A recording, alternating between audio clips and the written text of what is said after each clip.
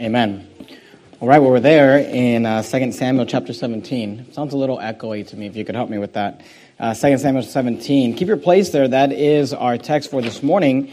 But go with me to the book of Romans, Romans chapter number 12 in the New Testament. You have Matthew, Mark, Luke, John, Acts, Romans. Romans chapter number 12. And you know what, let me say this too before I forget. I asked you to be praying for Brother Matt Taylor. He's preaching in Houston. Also be praying for Brother David Santiago. He's preaching tonight in Fresno, and the whole family's there in Fresno, so be praying for them. And thank you to all of you who are praying for me. My son and I, Joel and I, were in North Carolina this weekend. I preached there on Friday. We had a great meeting there for their 20-year anniversary. They had 73 in attendance, which was a good crowd. So I appreciate all of you and your prayers. We got back yesterday, so thank you very much for that. This morning, we are ending this series. We've been spending the last several weeks in a series called Bearing the Hatchet. And every week I've been reminding you what that means and why we've called it that. And that term, bearing the hatchet, is an American English idiom meaning to make peace. It is a figurative expression, meaning it originated from the American Indian tradition that hatchets were buried by chiefs of tribes when they came to a peace agreement. And what we've been learning for the last several weeks is how to live at peace with ourselves and with others. And if you remember, we started the series 4 weeks ago. The first sermon was called From Whence Come Wars and Fightings Among You. And we learned that the Bible teaches that when we cross that line, not of confrontation, but of contention, when we cross that line of going from trying to help to trying to hurt, from being productive to being destructive. There's nothing wrong with confronting someone when they're doing something wrong, especially if you're in the position of authority to do so. But when we cross a line to where we're not really asking a question, we're just trying to hurt a situation, we learn that really comes from within. From whence come wars and fightings among you? And James taught us that they come from within. That we have lust at war in our members, and that and of course, we learn from Jesus that, all evil things comes from the heart. He says that which defileth a man comes from the heart. Then we talked about recompensing to no man evil for evil. We talked about the recompense, the tit-for-tat game that often happens in relationships, and why we should not live that way, why we should turn the other cheek, why we should suffer ourselves to be defrauded. Last week, I preached a sermon called Blessed Are the Peacemakers, and we learned some principles for being a peacemaker. And we actually learned them from the life of David. This week, we're going to be back in the life of David in a different place, a different season in his life. And this morning, I'm preaching a sermon called Be Not Overcome of Evil. We're ending the series this morning with this idea of be not overcome of evil. You're there in Romans chapter 12, and you know what, let me turn myself there real quickly. Romans chapter 12, and we've kind of been dissecting a little bit of this passage over the last several weeks. If you notice,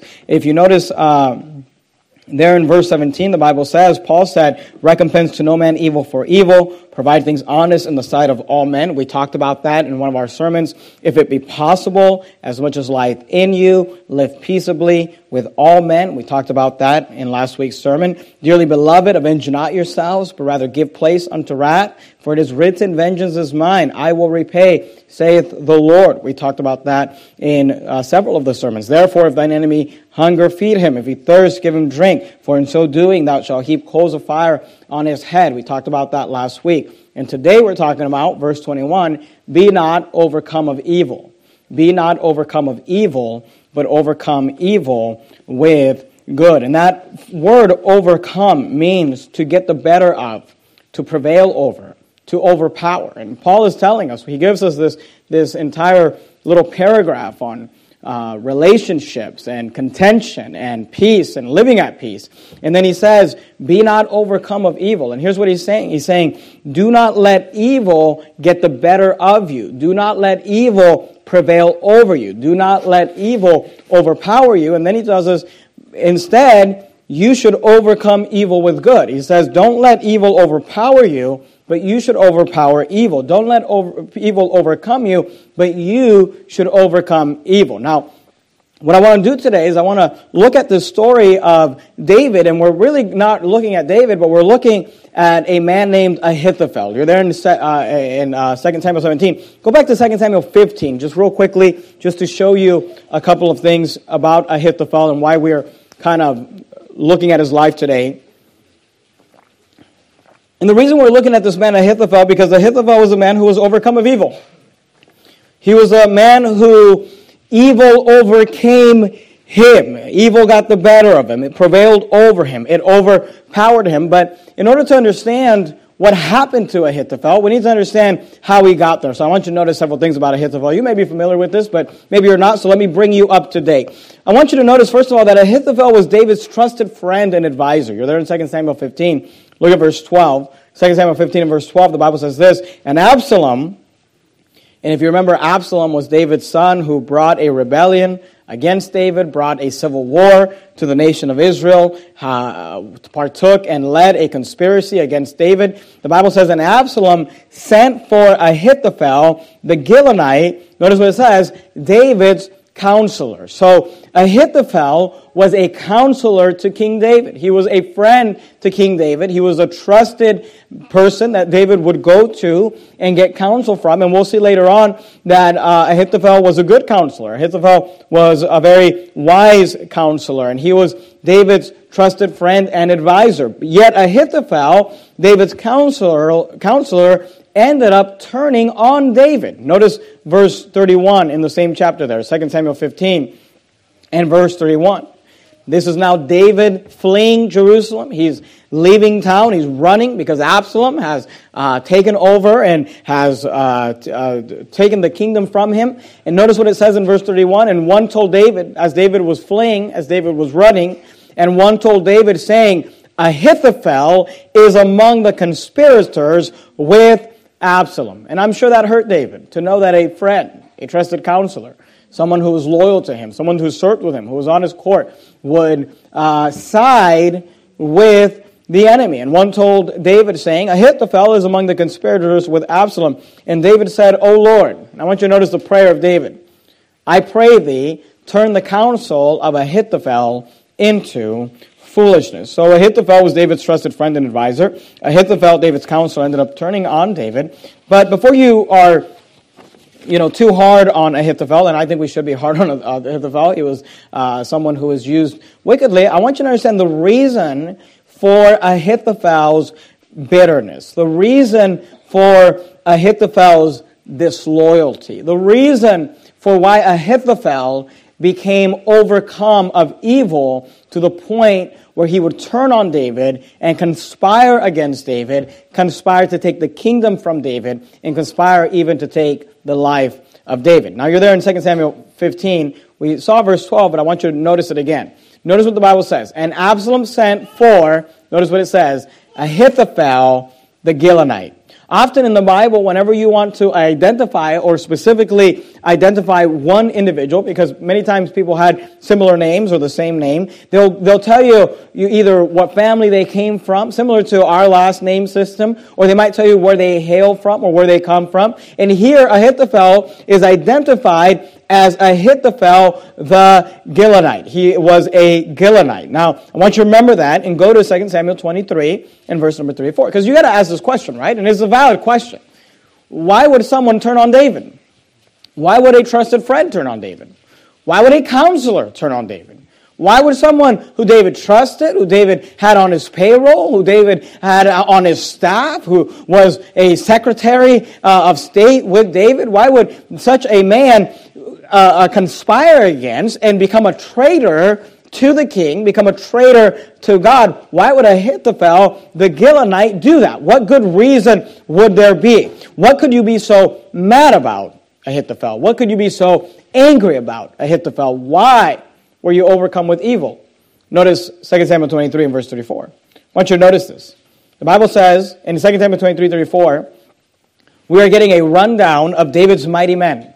The soldiers that David served with, the soldiers that accomplished great things for David. And in that list, we're told this, 2 Samuel 23 and verse 34, Eliphalet, the son of Ahasbai, the son of the Maacathite. And I want you to notice, Eliam, the son of Ahithophel, the Gilonite. Now I want you to notice that in David's council, there was a man, an older man, a wise man, by the name of Ahithophel, the Gilonite. But among David's mighty men, there was a man named Eliam, the son of Ahithophel, the Gilonite.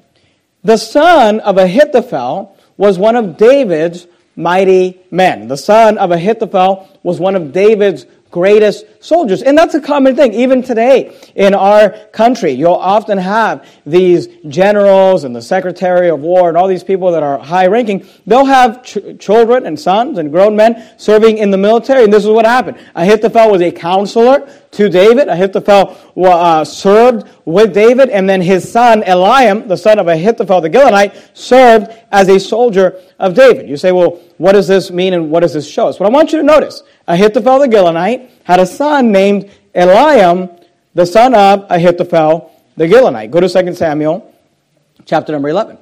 2 Samuel chapter number 11. Now when you look at the story of David, if you would ask what are the two greatest stories in the life of David, you would find that the two greatest stories, or the most well-known stories of David, are one of victory and one of tragedy. One of great success and one of great failure. One, of course, is the story of David and Goliath. The other is the story of David and Bathsheba.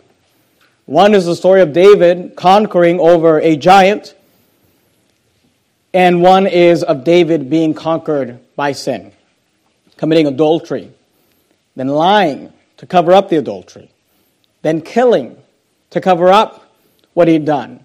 Of course, David committed adultery with Bathsheba. She ended up being with child. So David has Uriah the Hittite, her husband, put to death in order to cover up for his sin. And then, in fact, the whole story of Absalom is a result of this. This is part of the punishment that God has brought upon David because David lied, because David covered up his sin. God punished David, and one of the ways in which he punished them was with this whole upheaval with his family. Not just Absalom, but Absalom's definitely a part of it. You say, well, how does Ahithophel play into this? And what does Ahithophel have to do with this? And here's what I want you to notice. In 2 Samuel chapter 11 and verse 3, when we have David getting ready to commit adultery with Bathsheba, he sees her. If you remember, he sees her bathing. And he asked for her. 2 Samuel 11 verse 3. And David sent and inquired after the woman. And one said, somebody stepped up and they said, well, David, listen, there's something you should know. They said, is not this Bathsheba? Don't miss it. The daughter of Eliam, the wife of Uriah the Hittite. And this servant, in a very tactful and a proper way, is trying to tell David, hey, listen, this lady you're asking for, this lady you want us to bring to you so that you can commit adultery with her, she's Bathsheba, the daughter of Eliam. And if you remember, Eliam was the son of Ahithophel, the Gilonite. And if you remember, Ahithophel, the Gilonite, was one of David's most trusted counselors. And here's what I want you to notice, and here's what I want you to understand. We see in the story of a very bitter and angry man named Ahithophel, who had a son named Eliam and had a granddaughter named Bathsheba. And the man that he gave his loyalty to David, the man that he gave his counsel to David, the man that he gave his service to David, took advantage of Ahithophel's granddaughter, Bathsheba, committed adultery with her, had her husband put to death, and ruined the life of his family. And Ahithophel stood back and witnessed this. He stood back and watched this. He stood back and got angry about it and got bitter about it and allowed evil to overcome him. And what I want to do this morning, what I'd like to do is I want to give you 3 characteristics for what it looks like to be overcome of evil. We're going to look at 3 characteristics from the life of Ahithophel and show you what it looks like to become overcome of evil. And then I'm also going to give you 3 steps to overcome evil. what it looks like to be overcome of evil, and 3 characteristics of what it looks like to be overcome of evil, and 3 steps of what it looks like to overcome evil. But I want to begin this morning, and this has kind of all been introduction, just to say this. When you hear the story of Ahithophel, when you connect the dots and you look at it, at first glance you say, man, Ahithophel is disloyal. Ahithophel is a traitor. Ahithophel, why would you stab David in the back? But when you realize that Ahithophel had a son named Eliab, and when Ahithophel had a granddaughter named Bathsheba, and when David took advantage of that relationship and did not care of the repercussions and destroyed the lives and committed murder and killed, you can understand why Ahithophel was angry and bitter and upset. And here's all I'm telling you, though, and here's what I want you to understand. Today, you might have a story, and it might be a valid story. If we gave you the mic and let you tell your story, we might all side with you. If Ahithophel was here and we said, Ahithophel, come up here and give us the reasoning as to why, he might get up and say, well, I love David and I was loyal to David and I gave my life for David and I gave my service to David and I gave my counsel to David, and then he ruined my family. And here's all I want you to understand. We're going to look at a story of a man whose life was destroyed because he was overcome of evil. But if you look at his story and say, yeah, but it was a valid reason, it may be a valid reason, but his life was still destroyed. So I want to give you 3 characteristics why you don't want to be overcome of evil, no matter how good your story is. And I'm not minimizing your story, and I'm not mocking your story. It may be true. We might hear your story, and we might hear your details, and we might be angry with you, and we might be upset with you. But Paul would say this, be not overcome of evil. You say, why? Well, let me give you 3 reasons why. Number 1, when we are overcome of evil, or being overcome of evil, it will corrupt you. Notice what happens here to Ahithophel. 2 Samuel 15, look at verse 12. 2 Samuel chapter 15 and verse 12. And Absalom sent to Ahithophel, the Gilonite, David's counselor, from the city, even from Gilo, while he offered sacrifices. And the conspiracy was strong, for the people increased continually with Absalom. Look at verse 31. We've already seen it. And one told David, saying, Ahithophel is among the conspirators with Absalom. And David said, O Lord, I pray thee, turn the counsel of Ahithophel into foolishness. Because David understood that Ahithophel was good at what he did. Go to 2 Samuel 16, and I want you to notice verse number 23, and then we're going to back up a little bit and look at something. But here's what I want you to understand about Ahithophel. Ahithophel was somebody who knew God and who knew the Word of God. 2 Samuel 16, look at verse 23. And the counsel of Ahithophel, which he counseled in those days, the counsel of Ahithophel, which he counseled to David and to Absalom, notice what the Bible says. This has always been an interesting idea to me. It says, was as if a man had inquired at the oracles of God. The oracles of God is a reference to the Word of God. The Bible literally says that when you walked up to Ahithophel and you asked Ahithophel a question, it was like if you were asking the Word of God a question.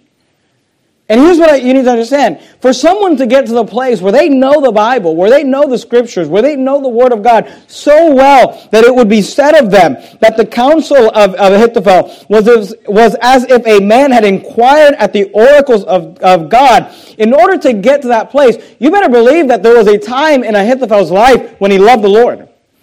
You better believe that there was a time in Ahithophel's life when he spent time with God, when he spent time with the Word of God, when he knew God and he understood God to the place where he got this reputation and he said, look, you got a question, ask Ahithophel. You want to know what to do in a situation, ask Ahithophel. He's just a man, but he knows the Bible so well. He knows God so well that he can tell. I mean, asking Ahithophel, it's like inquiring at the oracles of God. So was all the counsel of Ahithophel, but with David and with Absalom. Ahithophel was a good man. Ahithophel was a wise man. Ahithophel, I would argue, at one point, was a godly man. But when we allow evil to overcome us, and we allow bitterness to take root in us, overcoming evil or allowing evil to overcome us will corrupt you. It will corrupt anyone. It will defile anyone. And I want you to notice this man who knew the Bible so well that it was asking a question of him was like asking a question of the Bible itself. Notice the counsel that he gives. Look at verse 20, 2 Samuel 16 and verse 20. Then said Absalom to Ahithophel, give counsel among you what we shall do. And Ahithophel said, and I want you to notice, we're not looking at Ahithophel, the godly man right now. We're not looking at Ahithophel, the man who walks with God, the man who serves God, the man who knows the Bible. We're looking at bitter Ahithophel right now. We're looking at angry Ahithophel right now. We're looking at Ahithophel who's been overcome of evil and has become corrupt. And I want you to notice the counsel that Ahithophel gives, verse 21. And Ahithophel said unto Absalom, go in unto thy father's concubines. And without getting into too many details, he's basically advising Absalom to go rape the wives of his father, which he hath left to keep the house. And all Israel shall hear that thou art abhorred at thy father. Then shall the hands of all that are with thee be strong. And please understand this, Absalom was also a young man who was bitter and angry. And it's interesting to me how bitter people will find other bitter people. And angry people will find other angry people. The Bible says that if you walk with wise men, you'll be wise.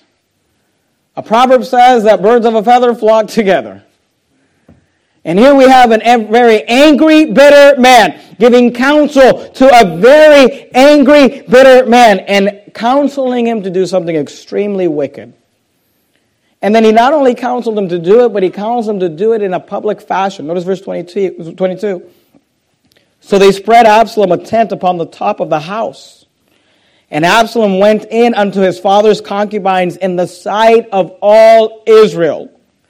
And this counsel was given to him by Ahithophel. And the counsel of Ahithophel, which he counseled in those days, was as if a man had inquired at the oracles of God. And here's all I'm telling you. Here's all I'm telling you. You say, I have a really good story, Pastor. If you heard my story, if you heard what they did to me, if you heard what they did and how I was loyal and how I was strong and how I was faithful, and then they stabbed me in the back and then they lied about me and then they took advantage. And here's the thing. If Ahithophel told us his story, we'd all side with him. But yet, when he was overcome of evil, it corrupted him. And here's all I'm telling you. When you allow bitterness to enter into your heart, you will become a very ugly person. A very angry person. A very immoral, unethical person. And here's what I know. Go with me to Hebrews chapter 12. Hebrews chapter 12. If you go towards the end of the book of Revelation, towards the end of the New Testament, you head backwards, you got Revelation, Jude, 2nd and 1st and 2nd, 3rd John, 2nd and 1st Peter, James, Hebrews. Here's what I'm telling you. Bitterness is an amazing thing. It will take someone who at one time loved the Lord, who at one time prayed, who at one time knew the Bible, who at one time, and it'll make them corrupt. It'll defile them. It'll turn them into an angry, evil person. It'll turn them into an unethical person. It'll turn them into an immoral person. It'll turn them into the type of person that'll look you in the face and lie. Because Ahithophel was a loyal man. And he became disloyal when he was overcome of evil. But his story was really good. Hebrews chapter 12. And here's what I'm trying to tell you. Is that no matter how good your story is, when you are overcome of evil, it'll hurt you. It'll corrupt you. Hebrews 12, look at verse 15. Notice what the Bible says.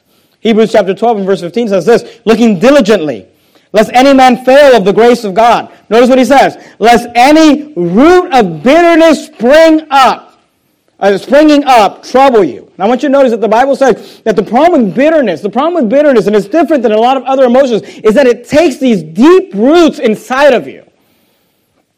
He says, lest any root of bitterness springing up trouble you. Notice what he says, and thereby, the word thereby means by that means in connection to, because of that root of bitterness, notice what he says, Ahithophel, many be defiled.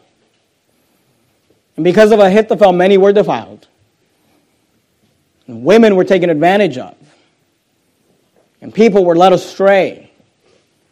Because no matter how valid your reason is, and no matter how good your story is, and I'm pleased, I hope you understand, I'm not minimizing what you've gone through, and I'm not minimizing your story. I'm not minimizing Ahithophel's story, but at the end of the day, when we are overcome of evil, it will corrupt you. It will change you. It will make you unethical. It will make you immoral. It'll make you an evil person, even if you were at some point a person who loved the Lord and loved God's word. Keep your place there in Hebrews. We're going to come back to it. Go to 2 Samuel 17. Let me give you the third characteristic. You say, Pastor, why do I not want to be overcome of evil? I have a pretty good story. If you heard my story, you'd agree with it. And here's the thing. I probably would. If you heard my story and I gave you the details, you'd be angry for me. And here's the thing. I probably would. But the reason you don't want to become overcome of evil is because no matter how good your story is, Ahithophel, it will corrupt you. It'll change you. It'll make you a traitor. It'll make you evil. The second reason you don't want to be overcome of evil is because it will consume you. Are you there in 2 Samuel 17? Look at verse 1. Here we see again Ahithophel continuing his counsel to Absalom. Absalom asked for counsel and he gave counsel. He said, well, here's what you should do. Go rape all of your father's wives and do it in a public format so that people will just know how much you and me hate your father. Then in 2 Samuel 17, verse 1, he gives counsel again. Notice what he said. He says, moreover, Ahithophel said unto Absalom. I want you to notice how personal this is for Ahithophel, because David has fled the city. And David is asking, what do you guys think we should do? What should we do now? We've taken Jerusalem, but my father has fled. What do you think we should do? And Absalom gave this advice. He says this, let me, very personal, now choose out 12,000 men, and I, very personal, will arise and pursue after David this night, and I, very personal, will come upon him while he is weary and weak-handed and he says will, but the idea is I will make him afraid, and all the people that are with him shall flee. And I, very personal, will smite the king, very personal. Notice what he says, I will smite the king only. He says, I only want to hurt one guy, and I only want to kill one guy, and it's David. Notice verse 3, and I will bring back all the people unto thee. He says, Absalom, let me go kill David.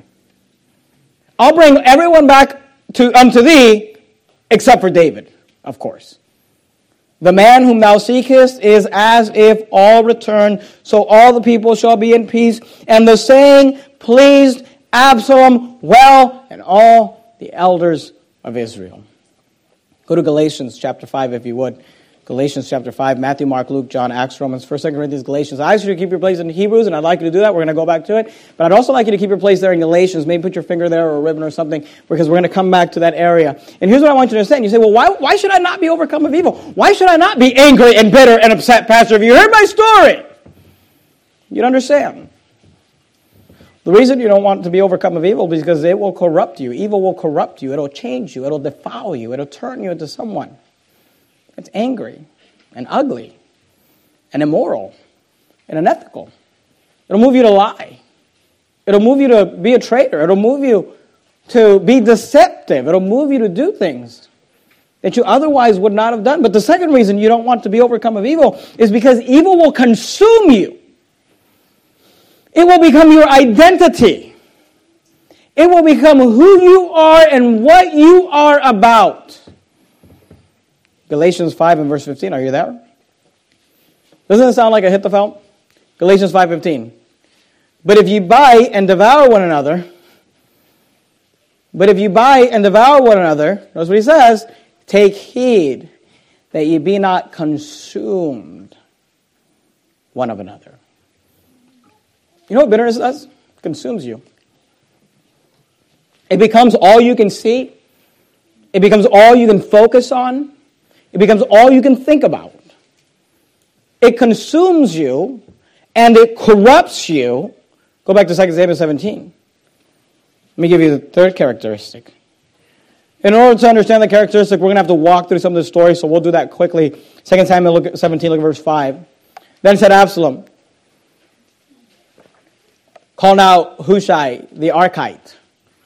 And Absalom basically says, I think Absalom at that point, when Ahithophel was saying that and saying, let me go and I will kill him and I will smite him. I think Absalom might have realized, man, this guy's a little too into this. Maybe he's got, maybe his counsel is not completely pure and maybe he doesn't just have my best interest in mind. So Absalom decides, let me get a second opinion. Verse 5, then said Absalom, call now Hushai the Archite. Now we don't have time to develop this, but if you remember when David was fleeing the city in 2 Samuel 15, 32 and 34, David actually commissioned Hushai to stay there to defeat the counsel of Ahithophel. So it's kind of David's spy amongst the conspirators. Notice what it says. He says, call now Hushai the Archite also, and let us hear likewise what Hushai saith. So notice what Hushai gives as advice. Verse 6. And when Hushai was come to Absalom, Absalom spake unto him, saying, Ahithophel hath spoken after this manner.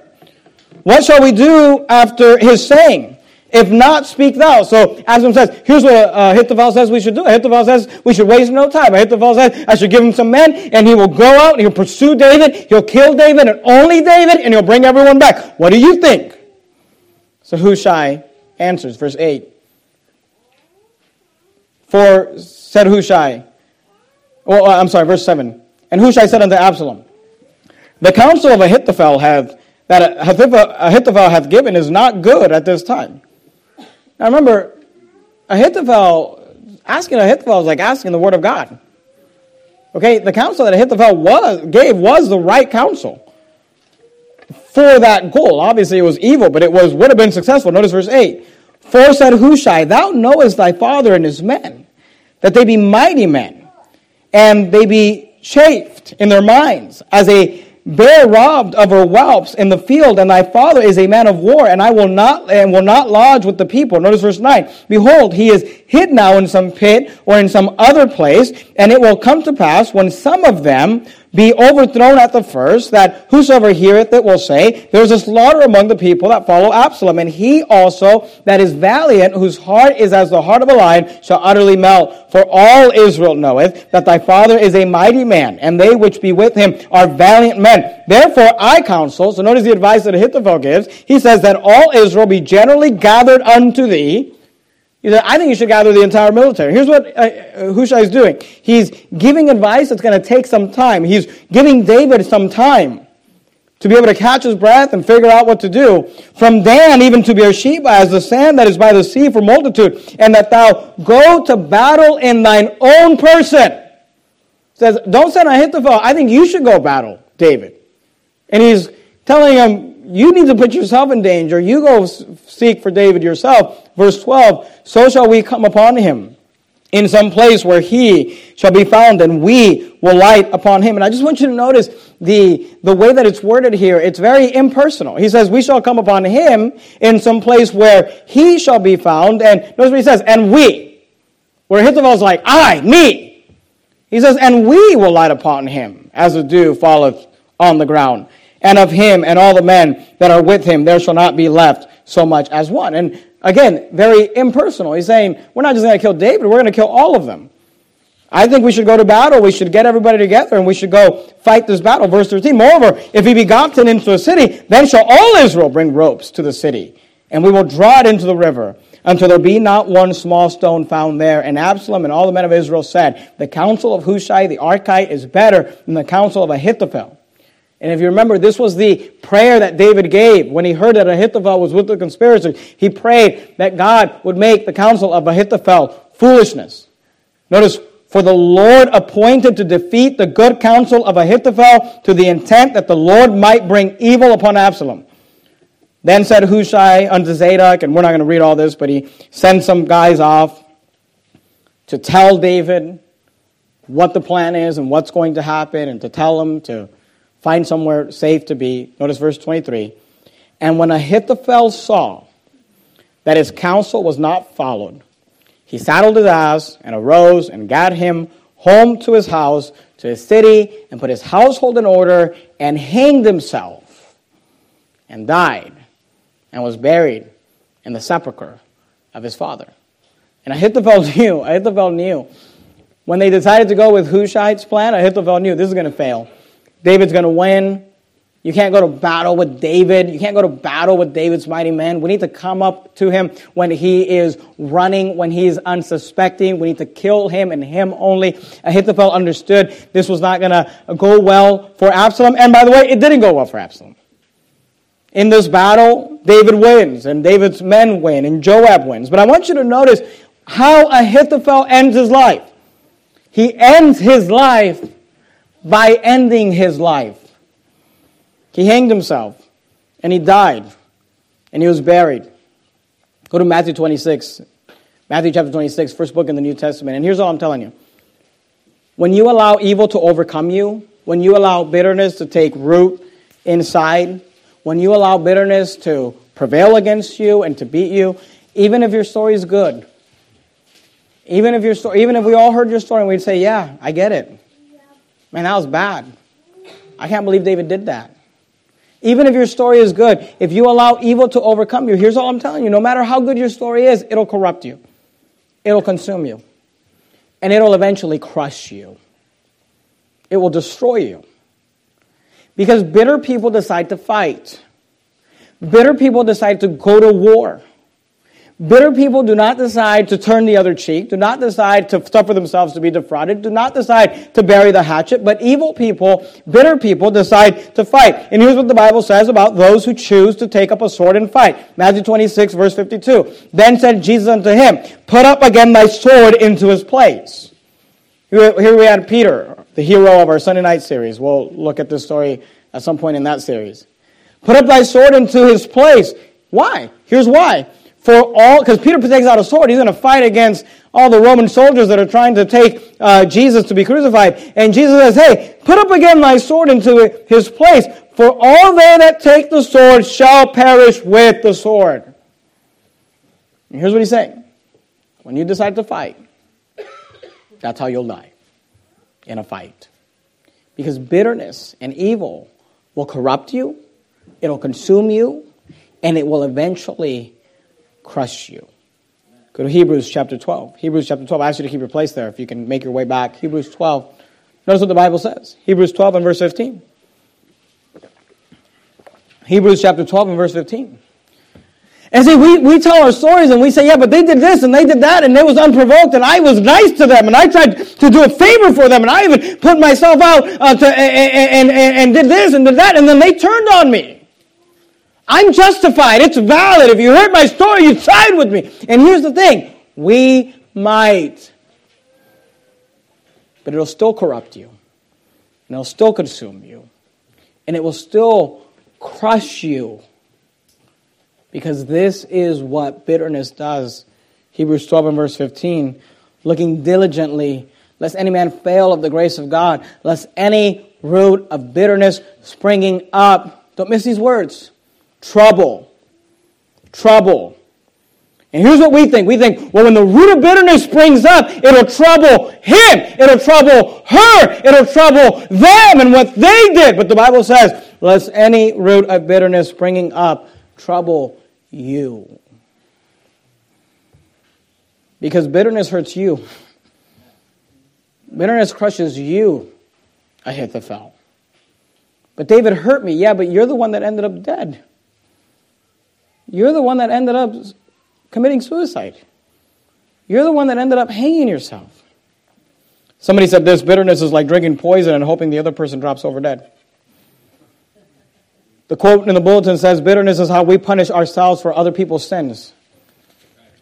And here's all I'm telling you is I'm not minimizing the fact that others have sinned against you. I'm not minimizing the fact that you're not justified. I'm not minimizing the fact that other people have hurt you and done wrong to you. But when you allow bitterness, when you allow yourself to be overcome of evil, it'll consume you, it'll corrupt you, and it'll eventually crush you. You say, okay, so what do I do? Go to Ephesians chapter 4. Ephesians chapter 4. If you kept your place there in Galatians, right after Galatians, you have Ephesians. You say, okay, Pastor, well, here's the thing. I'm Ahithophel. I've been hurt. I'm Ahithophel. I've given, I've been loyal, I've been faithful, I've given counsel, I've served. I haven't been perfect, but I've done everything I was supposed to do, and then I was betrayed. Then I was lied to.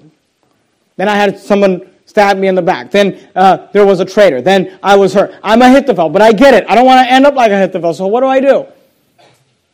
Because here's the thing. You either overcome evil or you are overcome of evil. So I began today by giving you 3 characteristics on what it looks like to be overcome of evil. Because you need to diagnose yourself and ask yourself, is this me? Am I a Ahithophel? And if you are, very quickly this morning, I want to give you 3 steps to overcome evil. How do you do it? Ephesians 4, verse 31. Notice what the Bible says. It says, let all bitterness, whether it's justified or unjustified, let all bitterness, and while you're at it, wrath, and anger, and clamor, and evil speakings. Basically, everything that makes you an angry and ugly person. Let all bitterness, and wrath, and anger, and clamor, and evil speaking. Here's what he says. Say, how do I overcome evil? Here's how you do it. Step 1. Be put away from you with all malice. Here's step 1. You say, how do I overcome evil? How do I overcome evil so that I'm not overcome of evil? Step number 1, you must put it away. You must quit agonizing over it. Because remember, what does bitterness do? It consumes you. I, me. It's all I can focus on. It's all I can think about. It's all that it just consumes you. So Paul says, look, you need to put it away. You need to put all bitterness, wrath, anger, clamor, evil speaking, put it away. That phrase, put away, you don't have to turn to these passages. I'll just read them for you. But that phrase, put away, it means to disassociate yourself from. It's used in 1 Corinthians 5:13 when it talks about throwing someone out of church. It says, but them that are without God judges, therefore put away from among yourselves that wicked person. And if you study that context, it means don't fellowship with them, don't spend time with them, don't go with them, don't be with them. It means to disassociate yourself. That same phrase is also used as a synonym for divorce. Luke 16:18 says, whosoever putteth away his wife and marrieth another committeth adultery, and whosoever marrieth her that is put away from her husband committeth adultery. That phrase, put away, means to disassociate. It's the same idea as divorcing yourself. And here's what Paul is saying. He says, let all bitterness and wrath and anger and clamor and evil speaking be put away. It's like you put away, like we tell our kids, grab your toys and put them away. I don't want to see them. He says you need to take that focus that consumes you and just on purpose put it away. Stop focusing on it. Stop thinking about it. The Bible says, for though we walk in the flesh, we do not war after the flesh, for the weapons of our warfare are not carnal, but mighty through God, through pulling down of strongholds, casting down imaginations and every high thing that exalteth itself against the knowledge of God, and bringing into captivity every thought to the obedience of Christ. You say, I'm a Ahithophel. I've been hurt. What do?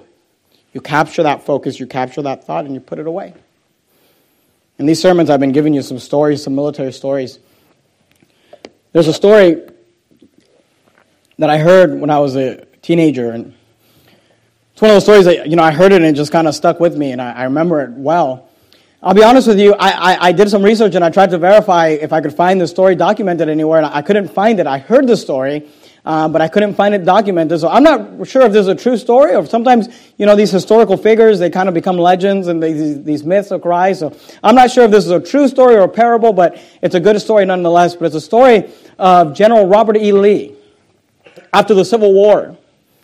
We're told that he was traveling on horseback through the countryside, and as he was riding down a road, a woman comes out of one of the houses and begins to yell at him, curse at him, and curse him out and say all sorts of mean things to him. And he turns around and he says, ma'am, have I offended you? And she basically begins to yell at him and say, you should have never surrendered. You should have never given up the war. You should have continued to fight.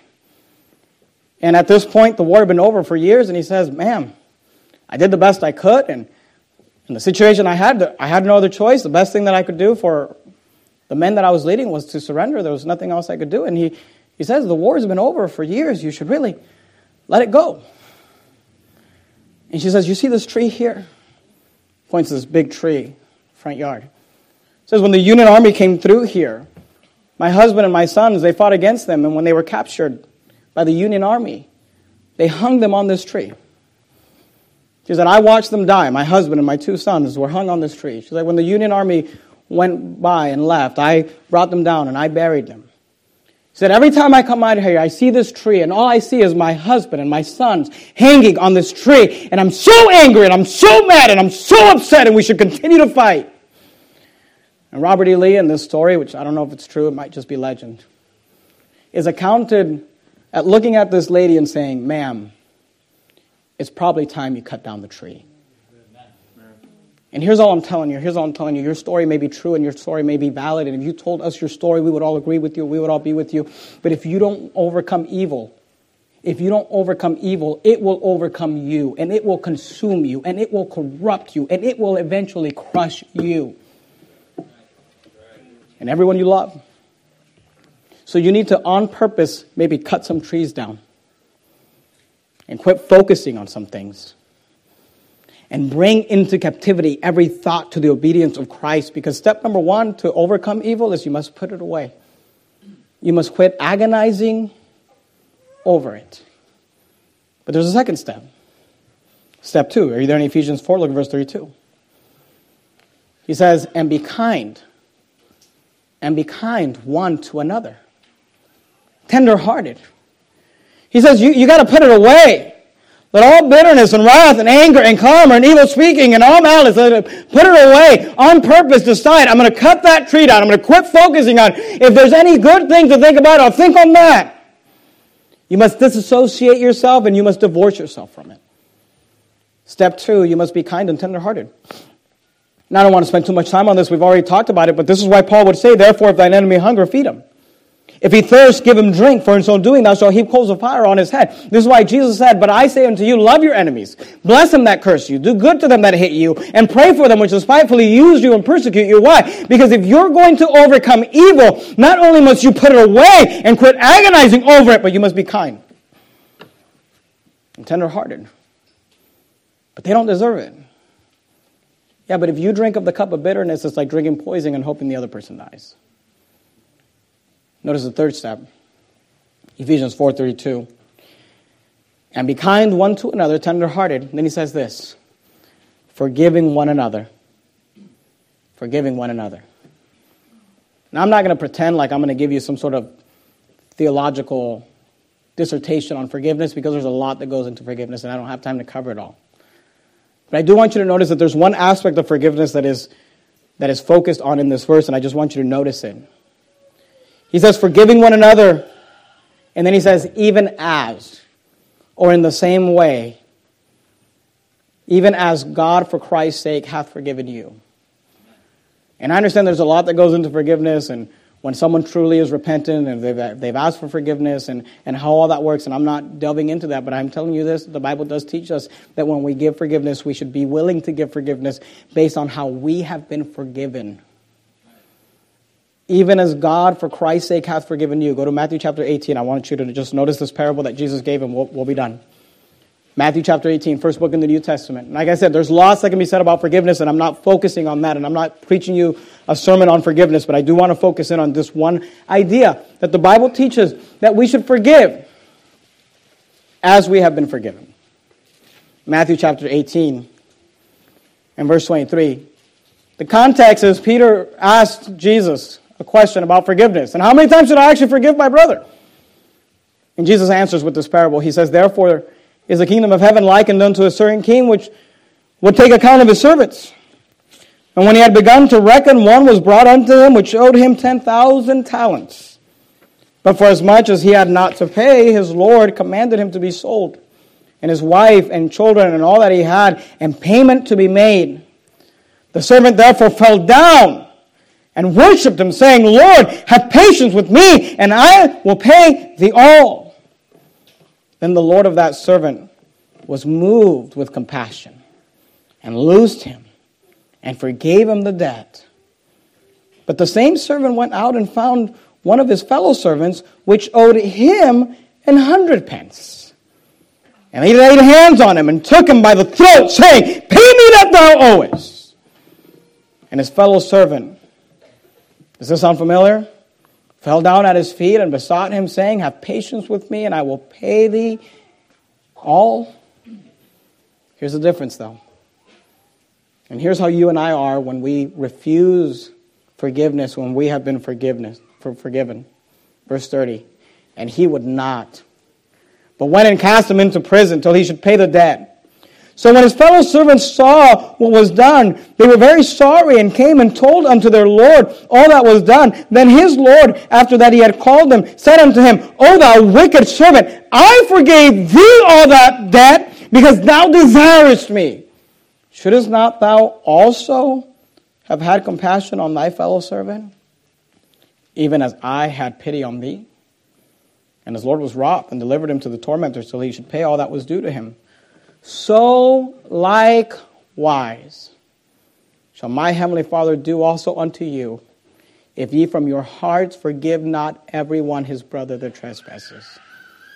And here's all I'm telling you when it comes to forgiveness, and forgiveness is a big deal, and it's big, and I'm not dealing with all of it, but I'm telling you this. We should be willing to forgive because we've been forgiven. Amen. We should be willing to forgive even as God for Christ's sake hath forgiven you. And you say, well, what if I don't? If you don't overcome evil, it will overcome you. And you'll end up like Ahithophel, corrupt, consumed, and crushed by it. Because it hurts you. It threatens you. It abolishes you. So here's a question I have for you. What will you do with evil? But Pastor, if you heard my story, I know. If you understood the context in which it all went down and how I asked them and they said yes and then they turned their back, and if you understood all that, I get it. But at the end of the day, it'll crush you. It'll hurt you. It'll consume you and it'll corrupt you. So Paul says, put it away. Cut down that tree, quit focusing on it. Be kind. If thine enemy hunger, feed him. If he thirst, give him drink. And be willing to forgive, even as God for Christ's sake hath forgiven you. Let's bow our heads and have a word of prayer. Heavenly Father, thank you, Lord, for your word. Thank you for the Bible. Thank you for these stories you've given us, Lord. And I realize it. There are some heartbreaking stories. And there are some people that if there was a reason to be bitter, they would have a legitimate reason. I get it. But at the end of the day, it hurts us. It corrupts us. It consumes us. It crushes us. So Lord, I pray you'd help us to learn to not be overcome of evil, but to overcome evil with good. Lord, wherever this story fell, however it connects, whatever the application is, maybe we need to cut some trees down, quit focusing on some things. Maybe we need to focus on being kind and tender-hearted. Maybe we need to forgive even when they don't deserve it, and maybe not even ask for it. But at least be willing to forgive as we have been forgiven. And Lord, I pray that you would help all of us to overcome evil with good. In the matchless name of Christ, we pray. Amen. I want to encourage you to be back tonight.